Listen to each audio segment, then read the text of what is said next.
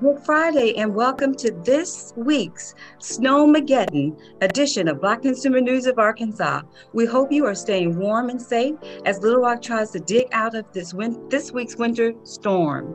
Black Consumer News is your very own digital news platform that offers our readers and listeners the top headlines and stories affecting Black consumers in Arkansas and the U.S. If you haven't already, go check out our new website, blackconsumernews.com, where we post the top news stories impacting Black consumers in Arkansas and across the nation. As Arkansas's only Black-owned online news startup, our goal is to be your daily online newspaper and multimedia platform. I'm your host, Angel Burt, Black Consumer News Chief Creative Officer and co-producer of this show. I also want to introduce our co-host, Wesley Brown, Black Consumer News publisher and executive editor. Wes is a longtime financial and political reporter at the Arkansas State Capitol and publisher of the Daily Record Business Journal in Little Rock. How you doing, Wesley? I'm doing great, and these guys, I hope you guys are reading the new edition, the newly kind of reconfigured edition of the Daily Record. It's our legal business journal in the city. We're doing some good things. Actually, I'm going to we've got a reporter working on stories about, the Black legal community in Arkansas. So I'm going to be reaching out to both of you when we do that story, and because I kind of trying to bring the Daily Journal back to its roots of being a legal publication for the real estate community. So I hope you both are subscribers. If not, I'm gonna come make you subscribers. So, and Wesley's actually speaking to our guest today, two young top attorneys here in Little Rock, Kendrell Collins and Max Sprinkle. For the next hour, we are going to talk with them about their legal careers, of course, about our top Black consumer news headlines in Arkansas and the nation. I want to introduce them to you first. Max Sprinkle brings years of entrepreneurial experience and creative problem solving into the legal world. Before starting a law practice, Sprinkle founded and operated small businesses in Pine Bluff and Little Rock, Arkansas. He has now set up his law shingle in the city under the namesake Sprinkle Law Firm. Some of his interesting work includes handling cases involving civil litigations, defense, civil rights claims, and appeals in Arkansas Court and the U.S. Court of Appeals for the 8th Circuit. But some of the nonprofits that he works with is Community Unlimited, the W. Howard Herald, the W. Herald Law Society, and the Local First Arkansas. Wow, I got that out, Max. You do way too much. I had to go through that. Okay. And then we also have Kendrell Collins. He's a native of Osceola, Arkansas. Osceola in the house. Osceola in the house. He works on the front line of the criminal justice system as a criminal defense attorney. He lives in Little Rock, Arkansas, and obtains his degree in economics from UALR. He has served on the governor's law enforcement task force, addressing issues on policing in our state. He's an active board member of the Dunbar Historic Neighborhood Association and the New Leaders Council. All right, welcome both of you. Long resumes. I'm telling you, very impressive resumes. They are impressive young men. All righty. Thank you so much, both of you, for being here today. So let's get started with just this week. Black Consumer News reported that the top U.S. banks, JP Morgan Chase, Bank of America, Goldman Sachs, and U.S. banks are making multi-billion-dollar commitments to Black communities across America. These commitments range from addressing police reform and inequalities in the judicial system to focusing on wealth building, home ownership, and advancing Black employees and executives in the workplace. From your points of views, where should this money do the most good? Let's start with Kendrell, since he's an economics major.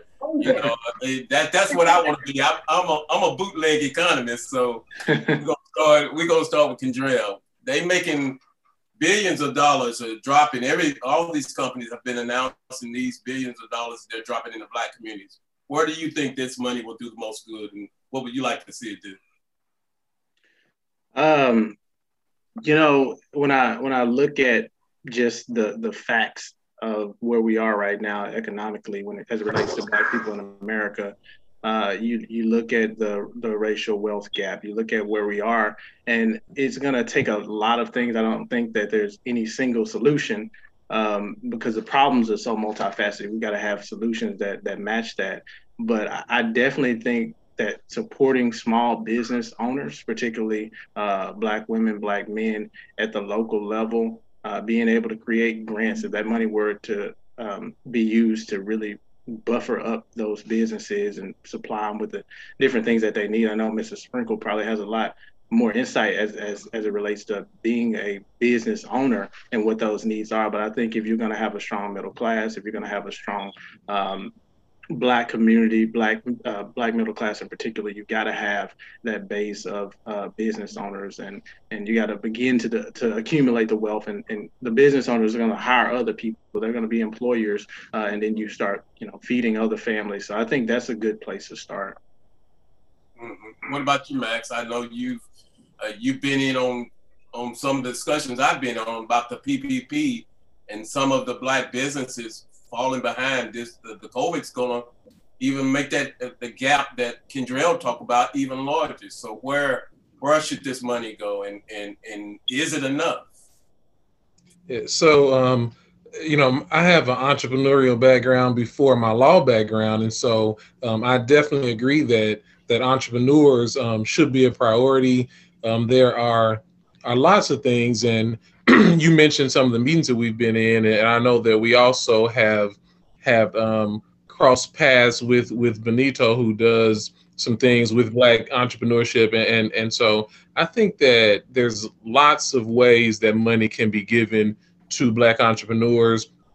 I specifically think that really micro enterprises is where you can make a lot of change, targeting really micro enterprises, targeting young people's enterprises, businesses for people as young as teenagers. I think you can do a lot of good if I'm not going to say everybody tried to start a business, but everybody who thought that they wanted to start a business, tried to start a business at an early age when you have room to fail, when the business itself doesn't cost that much, seems like an area that can make a lot of impact. But also the juvenile justice system, and I have an organization that I'm working on there, but really, my experience in the juvenile justice system, which is somewhat recent, within the past 2 years, that I really started learning the juvenile justice system.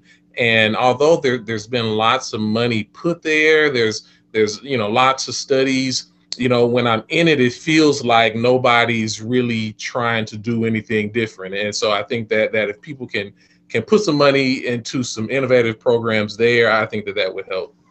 Why do you think that the banks are showing up now? Banks like U.S. Bank, J.P. Morgan Chase. Why do you think they're showing up now? Is it too little, too late?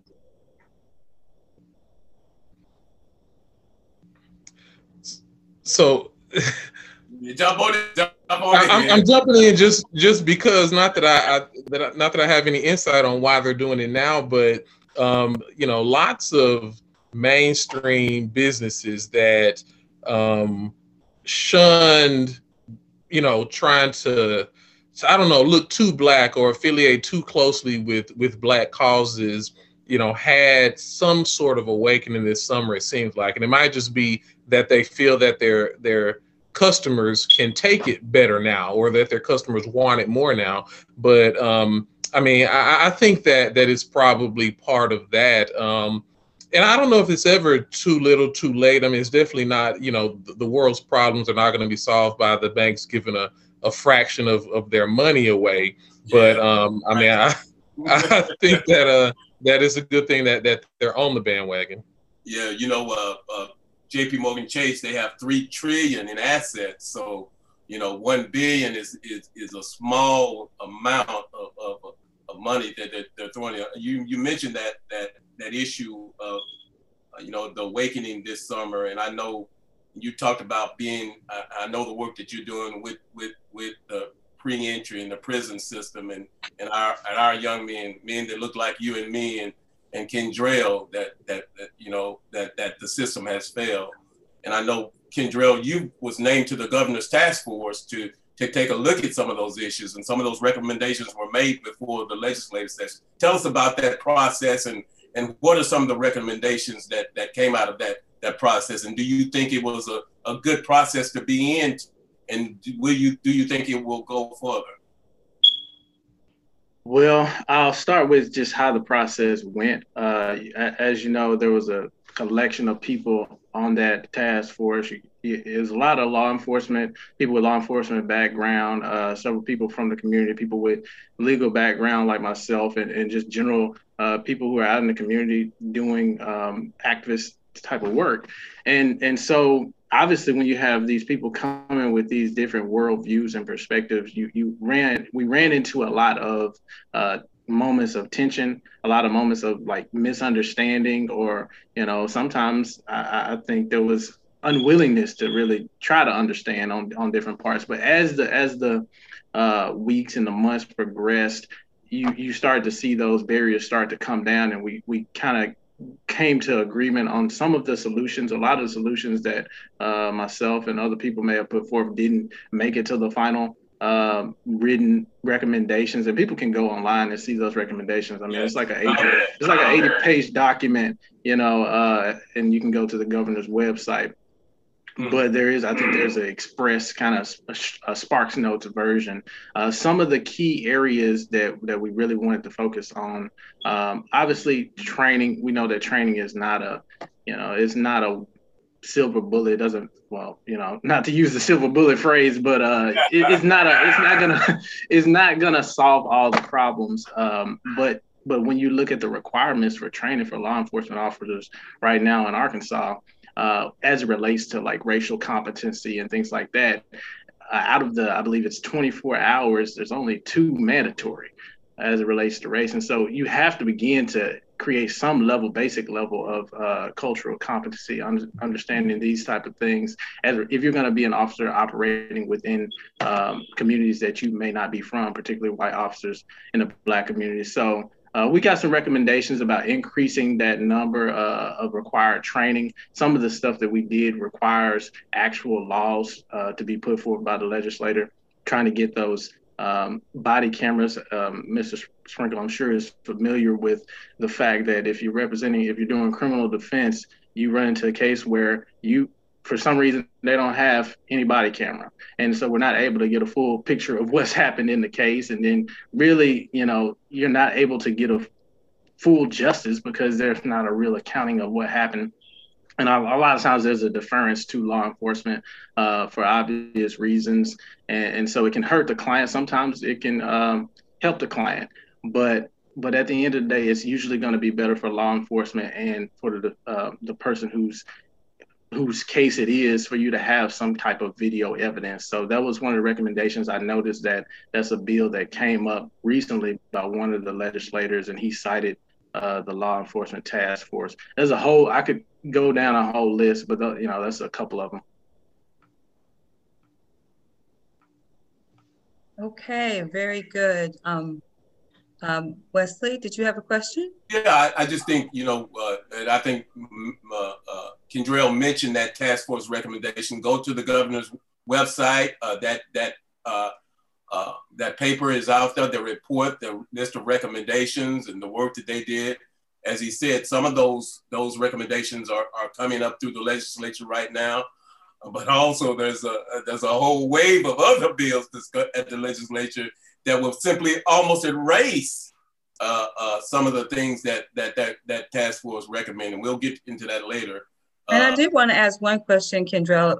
When you talk about the task force, you mentioned that there was moments of tension when you initially got started. Why do you think that tension was there within the group, within the task force group that was chosen?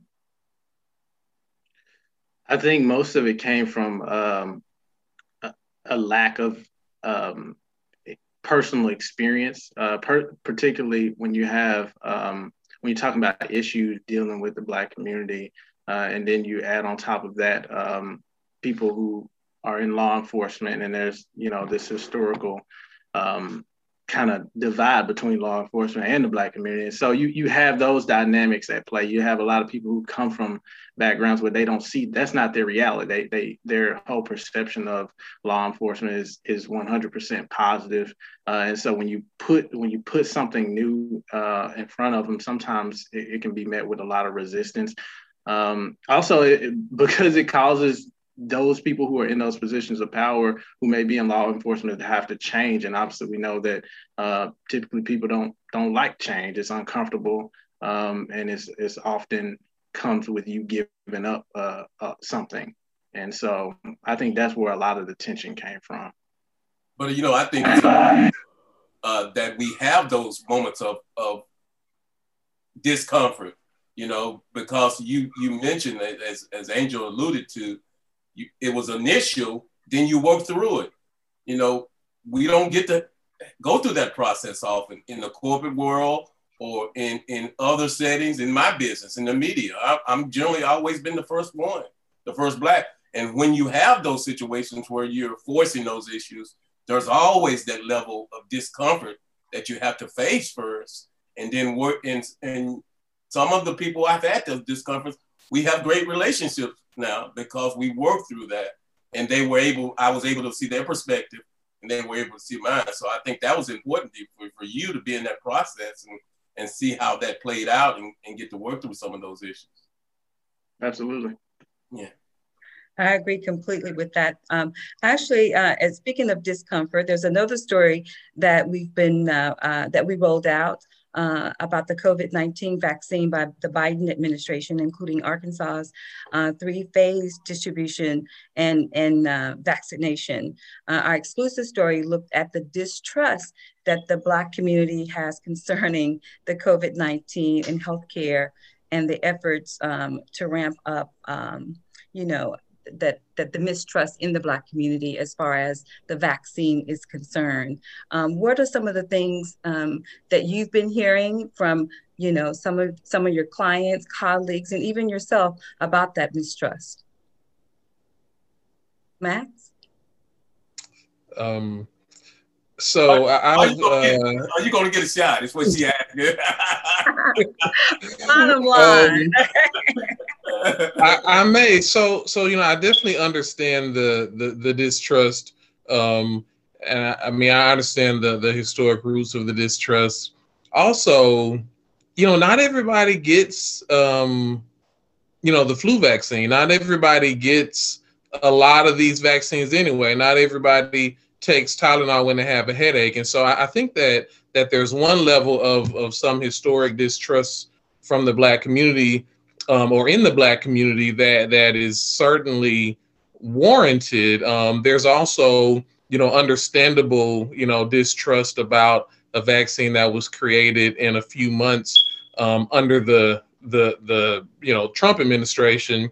All of those things, I think are legitimate. But then I think that when you add to that the idea that some people don't take a bunch of medicine anyway, I think that there's going to be some hesitance. But we'll see the numbers. It looks like that everything might work out fine. Yeah, Kendrell, what are you hearing from your peers? Well,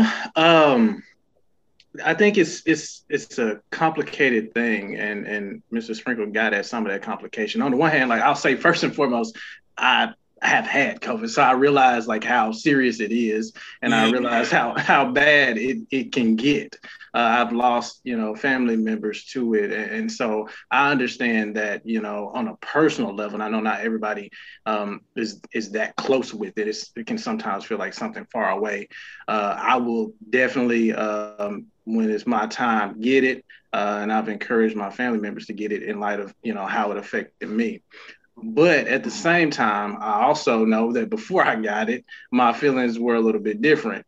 And some of my family members and peers and friends still feel a certain hesitancy, which, is completely understandable, particularly in the Black community. And I think it goes at a larger issue of why is there that distrust? Because it's not just a matter of, we know all the historical reasons and ways that Black people have been at the wrong end of these type of medical things like that. But it's also just a little bit of a lack of trust in government in general, and I think that has something to do with the need for leaders who are going to be able to really step up and create and rebuild that trust. It's not something that can just happen overnight. And there's the issues with, in 1 year having a vaccine produced. There's all kinds of just basic concerns that not just Black people have, but all people have with it. Every person's got to make that individual decision whether the pros outweigh the cons and whether they should take it. But there's just so many reasons why different people may be unwilling to take it. So, I mean, from my perspective, I probably will as soon as I can. Well, and I like what you said, Kendrell, as far as individual decision.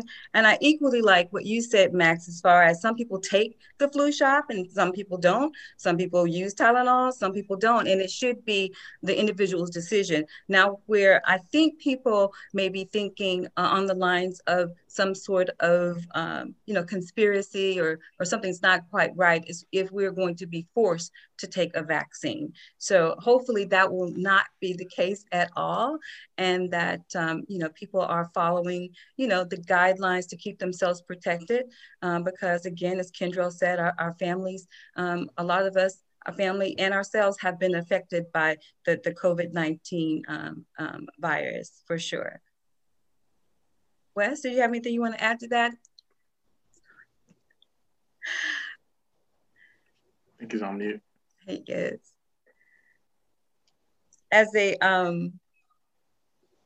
what I was saying was that COVID has really dominated our lives for the last year. In March of 2020, March 11th was the exact day that the WHO declared COVID a global pandemic, and it has dominated our lives. We're on this call, this Zoom call, maybe because of the snow, but the COVID has forced us into living in a virtual world, and we've all changed our lives. So I want to ask you guys, how in the legal community, how has it affect your work? How does it affect your ability to go out and do your job?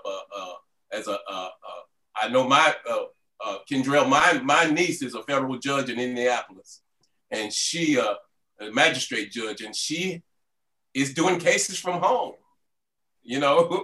So that's just weird. Just kind of weird dynamic. She said, I was listening in one time, and people said, all rise while she was at her home. So that's just weird to me. So tell me how it's affected your lifestyle and your legal work. Yeah, I can say a few things. First, it's had positive and negative effects for everybody. I think for me, in the legal system, from the attorney perspective, it's made some things a lot easier. You can do things from your home. I have had a ton of virtual hearings and conferences from home. The jails have in a lot of ways kind of come into the 21st century, at least some of them across Arkansas, where they've adapted to allow you to be able to do video calls. We've got different video conference machinery set up across the state and in our office.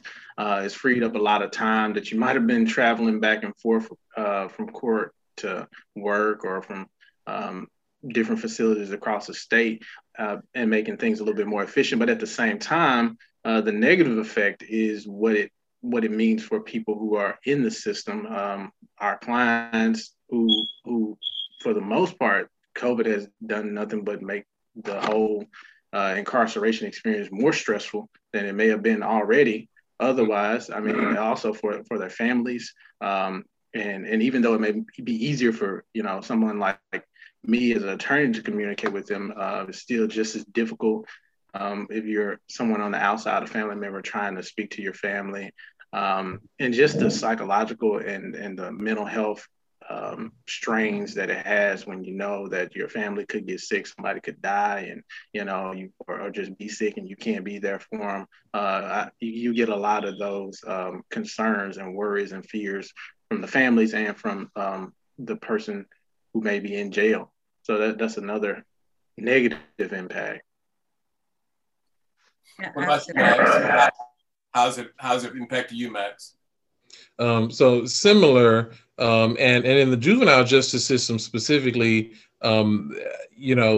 being incarcerated or being detained definitely, is an unpleasant experience, and sometimes COVID can make it more unpleasant. One positive thing is that during when COVID initially first kind of started happening in Arkansas, there was a deliberate push to reduce the number of juveniles incarcerated, and I think that even with adult detainees, there was a push to not unnecessarily expose people to the confined setting, and not expose the confined setting to new people. And so there have been people who might have been arrested and detained in 2019 who were not in 2020. And so I think that's a positive flip side to that. And definitely there are all the downsides.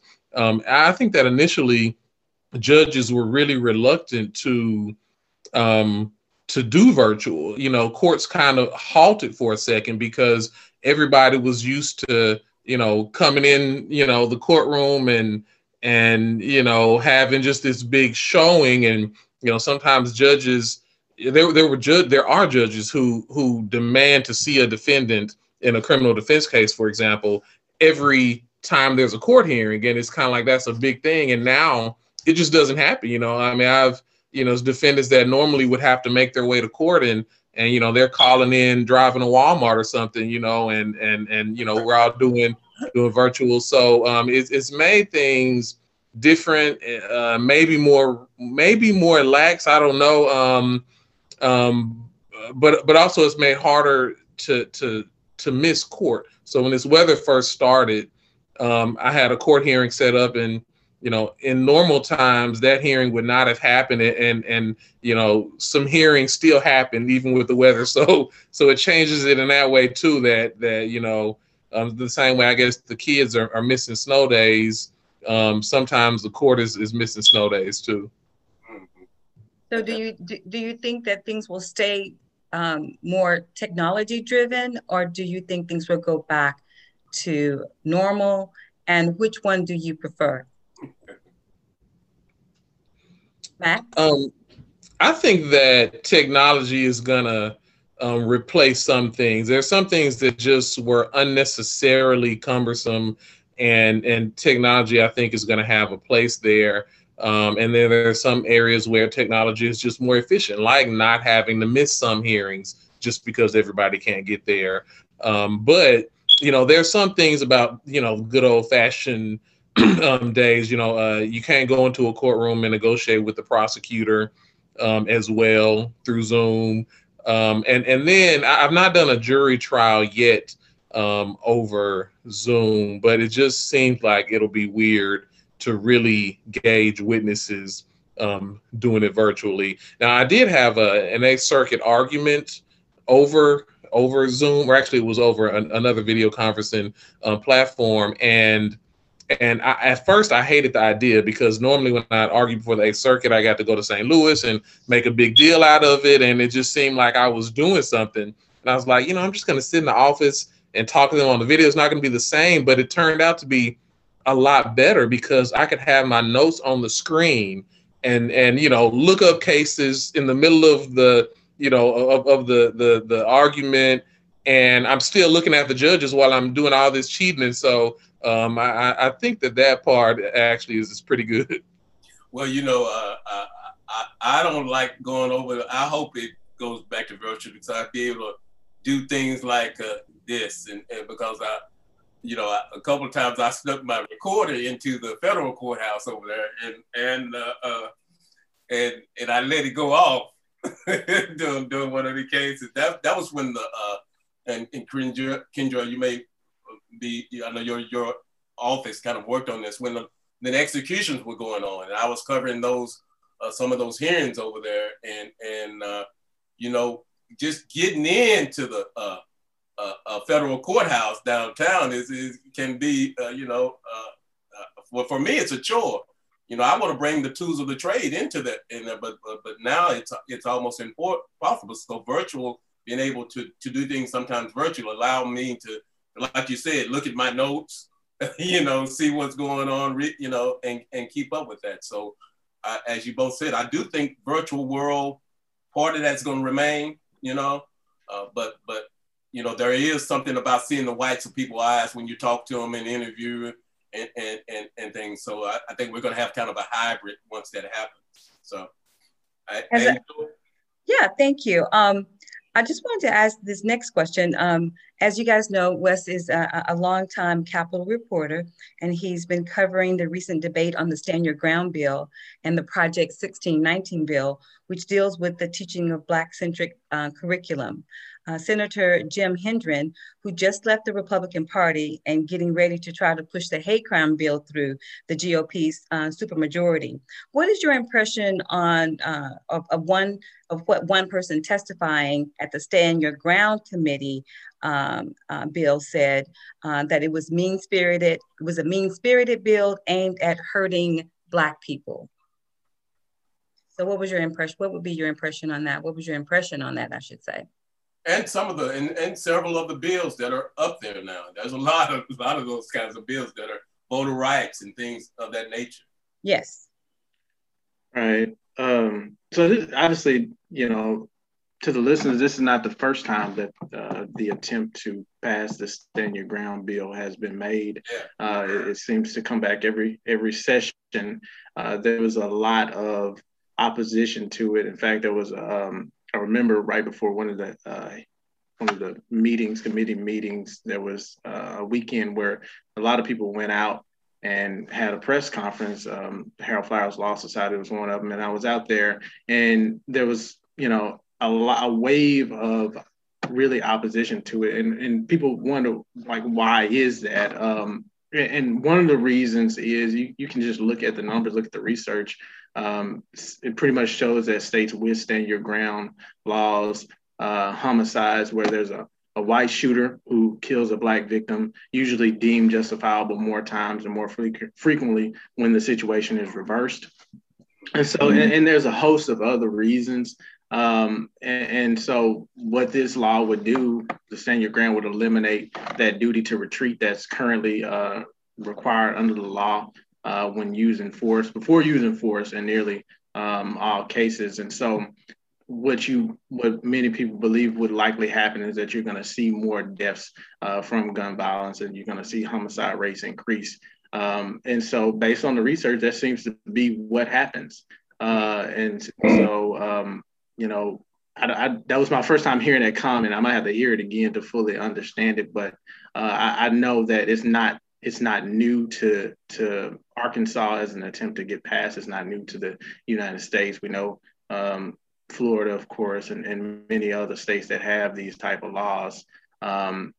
Different people have different views, whether you're a gun owner or not. That different people kind of fall on different sides, but I definitely is not one that I support personally, because I even as a gun owner, the existing gun laws have their place and really are sufficient.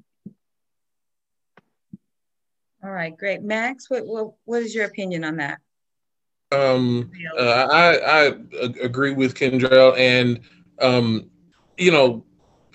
the studies, they show that they suggest that homicide could increase. The thing is, that's the only reason for a Stand Your Ground law.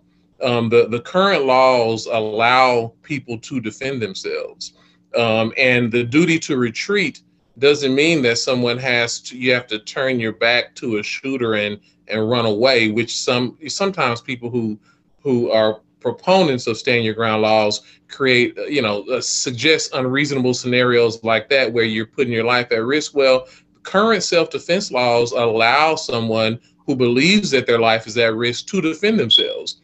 Right. So the only reason you could want a law that says that you don't have to need to kill the person and you can kill them anyway is to kill more people. It's the only effect of such a law, and it is the reason for the law. It is a law that helps people who want to feel power over other people feel more power over those people. And therefore, the statistics that show results that are consistent with that, that's the only thing that could be. This is the only reason for the law. Yeah, Max, one of the things, and I'll let our listeners out there know, even though that bill was killed in the 2019 session when Senator Stephanie Flowers went viral across the nation explaining exactly what the fear that many of us feel. That bill, even though it was killed, could still come out of committee because there's a trick that is rarely used, and it's against etiquette to pull it out of committee and bring it straight to the floor. But that may happen in the upcoming week, and so I would encourage those listeners. We've been talking about this, and I was really excited to see the number of people, despite COVID, come up and testify against that bill, because as Ken Jarrell noted, there's 23 states have passed these laws. And we know, even as a Black gun owner, myself also as a former Marine, they don't work for me. There's Black people that have tried to use the Stand Your Ground bill, and the judge have very few of those cases have been won. So there's a lot of issues that go with these things, and we have another one that, as she mentioned, that's coming up. That's a hate crime. I want to get you guys kind of comments on that, because we are one of the few states that don't have a hate crime bill in the United States. Yeah. So I think that a hate crime law, I mean, it's a good thing to have. It's good to have that extra level of deterrence. I believe that the proposed bill would add maybe 20% potentially to a sentence. And so that I think that would be helpful. Maybe I should, but I don't have really strong feelings about hate crime law. Actually, I believe that it's a good thing to have. But I don't believe that someone who is about to break the law cares that much that if they hate somebody when they do it, then they might have a slightly worse outcome. I think that there are bigger problems that we need to get at. But I believe that a hate crime legislation is probably a good thing. Yeah. Absolutely. We are in Black History Month, and some people say it's Black History every month, but especially in February. I mean, we get an opportunity to really just remember and take pride in a lot of great African-American people that really have paved the way for a lot of us to be to where we are today. Matter of fact, I will say where we are today, and honoring that in the month of February. Because sometimes we forget, but it's always a prideful time for a lot of people, including myself. What do you think about the 1619 bill wanting to not have a Black-centered curriculum in our schools, and why is such a bill even presented on our Senate floors these days? Indra?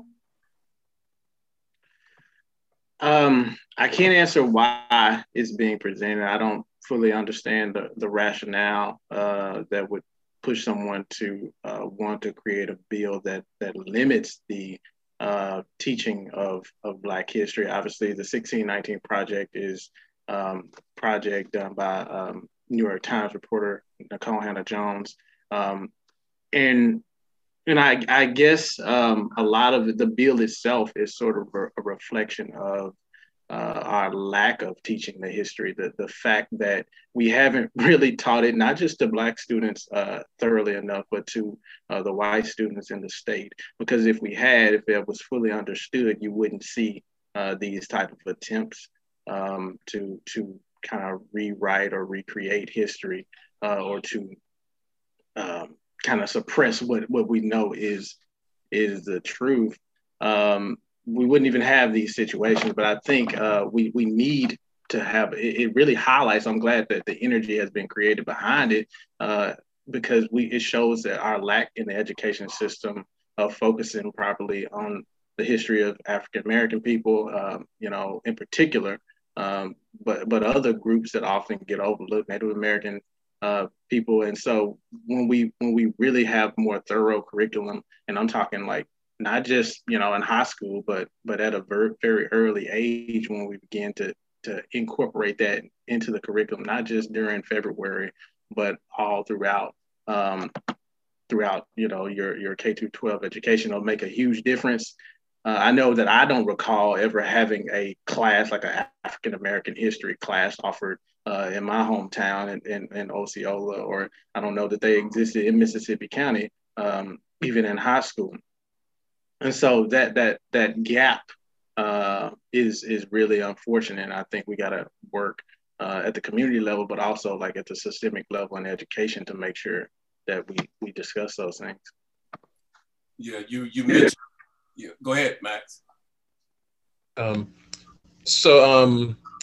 Yeah, I think that there needs to be better historical education about Black people, and Black people weren't invented on the bottom of a slave ship. So I think that it should go further than that also, because I think that there's a big problem with developing pride in yourself, as a person, if you feel like that you started from the bottom and now you're here. And I think that there's a reason why, everybody knows about European history for thousands of years, and that, movies and everything that talk about the glory of Europeans is, they're present in everybody's mind. And so I think that teaching Black history should do something similar. With regarding the 1619 Project, I don't think that any school in Arkansas teaches the 1619 Project right now. So it's kind of a silly bill, but I think that the bill was done to be consistent with silly language that was coming out of really, really extreme right-wing circles. If you recall, during the debate, Donald Trump and Mike Pence both said that they reject the notion that the United States has a racist history, which is crazy. If there was not that, there would have been no need for a Civil Rights Act or lots of the things that happened. So, whether they agree with the characterizations of the 1619 Project or agree with some of the Black Lives Matter positions, it is unequivocal that racism played a big part in American history. And I think that an attempt to try to, act like that's not the case is, I can't think of a better word right now than silly, because, a better word might give that attempt too much respect. I think that's really all it is. Oh, wonderful. What was interesting about that debate, and Kendrell, you mentioned it, the discomfort level, the tension in that hearing, it was thick as a knife. You could cut it. I listened to that whole virtually. I was over at the Capitol, but they had, the reporters have a different area, but the tension in that room and even the presenter of the bill talked about how he faced, racism because of him introducing the bill. I thought that was ironic, that he started talking about, I received these threats and I received all these racist people calling, and it was like being called a racist was the worst thing that he could ever face. So like you said, though, that and several bills that he's also sponsoring a bill that deals with making it harder for us to vote. So like one of the people who testified, many of those bills are mean-spirited and just aimed at us, simply. Well, gentlemen, I think you both have did a tremendous observation. and poetic, if you don't mind me saying, input on the 1619 bill. And it's understandable why both of you are so involved in the community, as well as creating organizations that really support all of the things that you guys just poetically put in perspective. Max, I want to ask you about the Break Free from Captivity pre-entry organization that you just recently evolving, and tell us more about that. Pre-entry comes from my observation about a lot of talk about re-entry that you know, maybe for the past 10 years has been a big focus. Even the current, you know, governor of Arkansas, really, when he came in, he talked a lot about re-entry. And, you know, one day I just really Googled pre-entry. I was like, you know, why is everybody talking about what happens when you get out? And I Googled pre-entry, and nothing came up related to criminal justice. And so, you know, I just wanted to focus on what happens. You know, I think that maybe there's a better chance to keep people, you know, better acclimated to society, you know, if they never go into incarceration or they don't go into longer term incarceration in the first place. And then, you know, over the past couple of years, I've been working in the juvenile justice system also. So I work in the adult systems and the juvenile system, and then also deal with civil rights in my private law practice. But, you know, I realized that really a lot of the focus of keeping people out needs to happen when people are teenagers, because that's when a lot of people are getting the wrong message about who they are as a person. So that's really what pre-entry does. It for one, it tries to bring those resources together. I know that lots of attorneys, judges, prosecutors, you know, defense attorneys want to find diversionary programs a lot of time, and find, you know, sometimes I have a client in my, you know, criminal defense private practice, and maybe that client has a drug problem, and I'm trying to find something to tell the judge, like, hey, you know, this person, you know, is a good person. This is not just a number. It's not just you know, criminal information. This is a person. They're struggling with this. They're getting it done. And sometimes there's, you know, I don't know all the things that are out there. And so that's one thing that pre-entry does is it brings those things together. And so there's a directory on the website, preentry.org. And then also pre-entry has a little bit of programming itself that's mostly targeting youth and trying to you know, do things that are not happening right now, and give youth something that really changes their paradigm. You know, youth who are in a paradigm that lets them do you know, harmful things to themselves and to society, and help them move to a more accurate paradigm that really should reflect who they are. I'm excited about that work that you're doing, and hope to get in help and get involved with it. I think it's great. Kendrell, you're also involved in community work. Tell us about some of the things you do some work with Angel in the community. But tell us about some of the things that you're doing and some of your passions, not necessarily tied to the legal community, but if they may be. But what are some of your passions out there and things that you're doing in our community? Yeah, I love that idea and the concept that Mr. Sprinkle was talking about with the pre-entry, and really that does have to be where our focus is really reducing the population in the first place, you know, kind of disrupting that pipeline that people talk about, school to prison pipeline.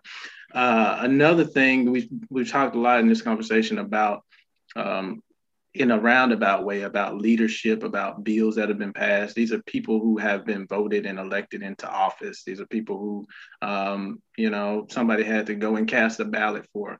And I think when you want change and you're trying to have a transformational change, you got to have transformational leaders. So I've been working with this group that I went through the fellowship last year. It's called the New Leaders Council, and it's national. but the first Arkansas chapter was started last year, and there's about 20 of us who are fellows.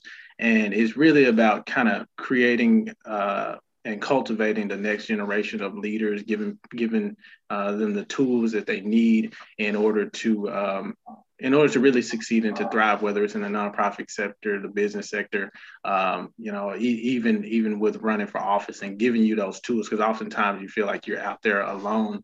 So this year, I've been working with that group, creating a curriculum, basically as a curriculum co-chair, and basically creating the framework, bringing different people in to give them the training that they need. Obviously, with Dunbar Historic Neighborhood Association, with Angel, we've been doing a lot of work around educating the community as to what's going on, but also preserving the history of that community. Dunbar has such a rich history. Many people that have influenced me that I didn't even know, beforehand, even in law school, hearing about Scipio Jones and all these different people who had such an impact who were part of that community. Trying to put up some markers. We're going to be working. We have a lot of different projects in the pipeline, but putting up markers. We talked this summer, and I even did a op-ed about the monuments and how, in many ways, the monuments at the Capitol are honoring dishonorable people. But what about actively putting up our own markers, our own monuments to people that we do want to honor? So that's been a big project that we've been working on with the Dunbar Neighborhood Association. The other thing that I do is just kind of light, but it has a big impact, and it goes to that issue that Mr. Sprinkle was talking about attacking issues at the early stages, working with kids at Mosaic Church. What we do is have a chess club. And so, once a week we do chess with the kids, and you'd be surprised how much, like, learning how to do a logical thinking, rational thinking game like chess can help kids in other areas like math and reading and just critical thinking. And so it helps at an early age kids to get involved in other activities. So those are the things. Did you watch the Netflix movie? Yeah, Queen's Gambit. I did watch it. That's a great movie. I love it. Yeah. So we are going to move. I'm going to let Angel take over now. We're going to move to our fun segment of this. I don't know if you guys are ready for it, but she's going to start it. So I am going to start this, right? Okay. This is your 1 minute countdown hot seat. Okay. So we're going to ask you a question, and you have 1 minute, right, Wes? 1 minute. One whole minute to respond. Okay. And then the other has to counter that response. So, and we're going to put it out on our social media site, on our website, to see who is the final winner. We got 3 questions now. So, okay. Wes, I'm going to let you start with that first one. Okay. Let's see. Let's see what I'm going to throw out here. What is your favorite kitchen utensil? Got 1 minute, Max, go. And explain why. I'm gonna say an air fryer. And I mean, really, that's all I have to say, because most people who have dealt with an air fryer know what it can do. And most people who don't have an air fryer, have friends on social media that are, putting pictures of this food that looks really good.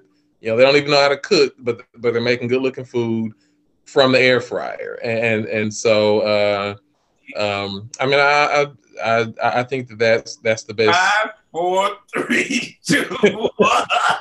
Okay, Kendra. You're next. Wow. I hope you can top that. Max took a good one. I would object a little bit, because you did say utensil. I feel like an air fryer is a bit of a machine, but I'm gonna say my favorite utensil is a spatula, because I think about if I didn't have it. I mean, imagine if you were trying to make eggs without a spatula. I've had to do it before, but it is the worst thing ever. If you're trying to make any type of breakfast too, flip something on the stove, you got to have a spatula. That's one of the most essential things. I do like the air fryer, but I feel like I couldn't get through. I know. We know who's doing the cooking. We know who's cooking. We know who's cooking. Angel, your question now. Okay, who's your favorite NFL player? Oh. Or team? Go ahead, Kendrell, you go first. Yeah. Who is my favorite NFL team? I actually like the Kansas City Chiefs a lot. Obviously, they didn't pull it through this year, but one reason I like them also is because they have the initials of my name, Kendrell Collins. That's why I originally liked them. And they're the closest. They're pretty close in terms of being close to Arkansas since we don't have a team. I like them a lot. Okay. They used to say that about Dallas, Kendrell, but that's a whole other conversation. Max? Max? Okay, I don't know if I can top that, only because, when I started thinking about my favorite NFL player, I thought of Walter Payton, and that shows how out of touch I've been with football. And so, I don't know enough about any NFL team, but I know that the Buccaneers beat Kansas City. So I'm gonna play it safe. I'm gonna go with the Buccaneers, just because they beat Kansas City. So okay. I don't think I have any other reasons. Okay, well, I think we might be tied or we close. So here's the last question, Angel. You gonna throw it at him, or you want me to? I want you to do the honors, please. Okay, let me see. Well, if you had $1 million and you could only spend it in 1 week, and you had to do it on something good that didn't help you, what would you spend it on? Max?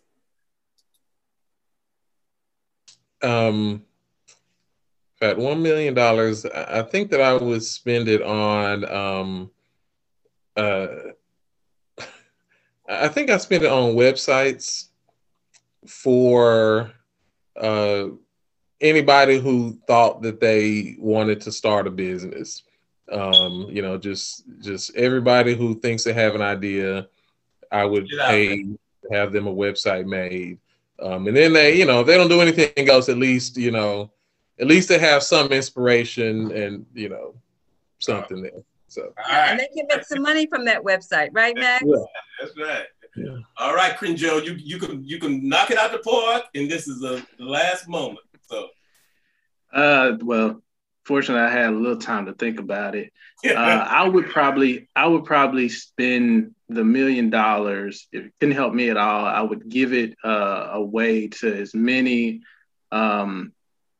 law students, Black law students across the country as possible who were trying to pay for tuition, knowing how that expense can be, and also, being one of the only actually Black males in my graduating class, knowing the need that we have for Black people in the legal field and how important it can be, I probably would spend my money on paying a bunch of people's tuition.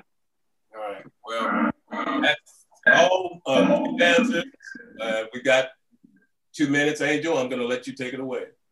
All right, thank you so much. I just want to personally take a moment to thank both Attorney Kendrell Collins and Attorney Max Sprinkle for coming on to Black Consumer News of Arkansas radio show this morning, or now we're already getting ready to go into the afternoon. We certainly appreciate your insight, all the information that you've shared so articulately, and you are invited to come back on any day at any time. Thank you both for being here.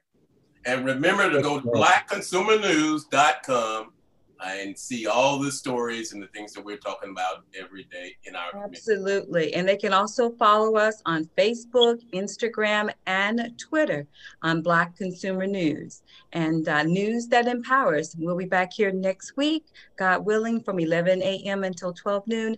Thank you, everyone, for tuning in. And thank you again, Kendrell and Max. Have a great rest of your day. Thank you. Thank you. Great show, guys. Turn that recorder off. Okay, it's less editing. Yeah. So I'm actually gonna end the meeting, then we have to come back in. So. Oh, you're gonna end it? Oh, okay, cool beans.